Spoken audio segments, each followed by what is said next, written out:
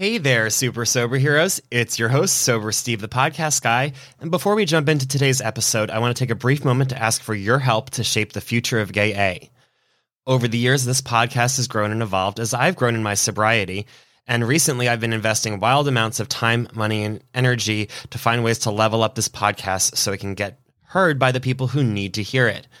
I want to take a brief moment to check in with all of you, though, to see what you love about the current show and what could be better as I'm growing and moving forward. In the show notes is a 3 to 5 minute survey for you to complete. I kindly ask that you pause this episode and take the time to complete it if you haven't already.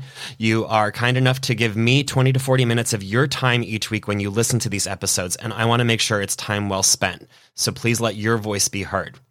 Thanks, SoberPod, and enjoy the show.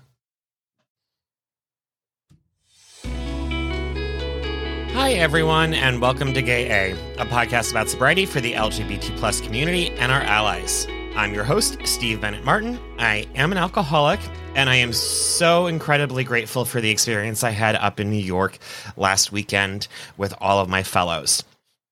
As of this recording, I am 267 days sober, and I'm going to give a brief, quick episode today just to kind of recap what my experience up north was like meeting my sponsor in real life for the first time, as well as a lot of the fellows that I've met through the rooms of my 12-step program.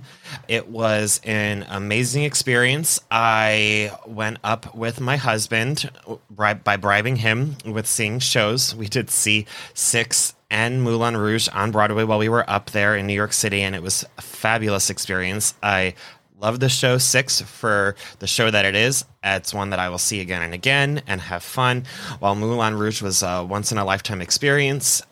We got the can seats because we were basically like up on stage practically with the show going on around us, and it was just a one-of-a-kind Broadway experience.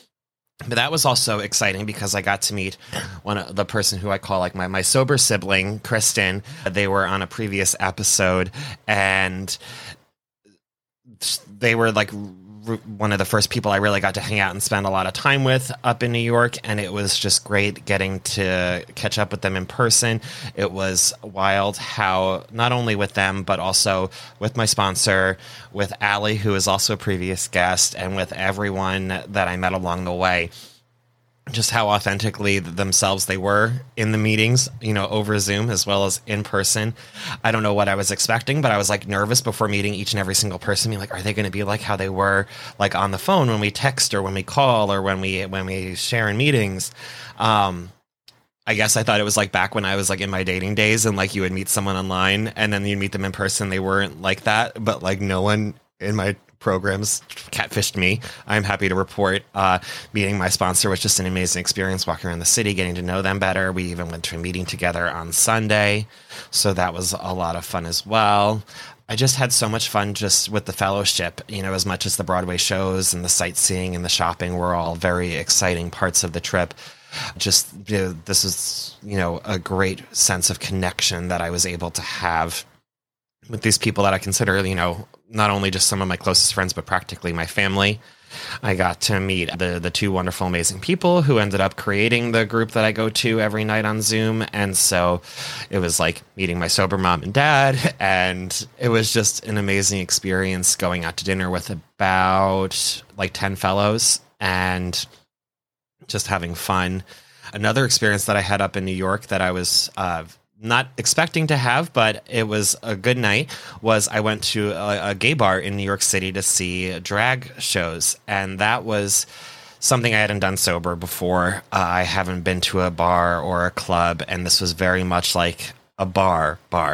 And I made sure that I felt comfortable going into it and I was ready for it. It was like the night before I had my like meeting and dinner with my friends. So I was like, this would be a really shitty time to start drinking again. And I didn't even have that temptation or thought really once I was in the bar, other than just like the joke of like, what if, but it was interesting. I was pleased to have my husband and my best friend Laura be the ones like who were getting me drinks, throughout the night, drinks being, Diet Coke.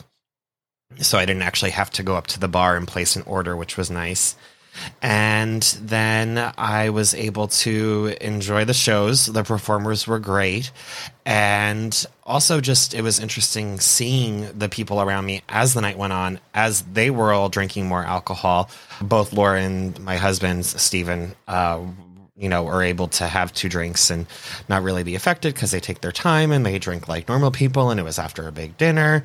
But seeing people in the audience that were clearly getting rowdy, clearly were changing their behaviors, just was a reminder of what I was like. There's nothing like going to a New York City bathroom at a gay club and hearing the person in the next stall over doing a line of Coke, and none of it made me want to or miss that life that I once had. It was definitely more just making me grateful for my sobriety more than anything else. So yeah, the entire trip just made me feel really grateful to be sober. I can't wait to go back in June for the GSM, the Gay Sober Men's Conference, and to be part of Sober Pride and get to see all of my sober family again. But in the meantime, I am going to make this a quicker episode than normal because I am getting ready for the first of many new interviews. I have finally caught up with all my recordings from last month, and I have about a dozen planned over the next 2 weeks. So expect more episodes with more amazing guests sharing their experience, wisdom, and hope with you over the coming weeks. And until then, I want to thank all of you for listening. If you're interested in joining the show and sharing your story on our Thursday episodes, or just saying hi, please email me at gayapodcast@gmail.com, or you can find me on Instagram at gayapodcast. And be sure to follow us wherever you're listening so you can get these new episodes when they come out every Monday and Thursday. And until next time, stay sober, friends.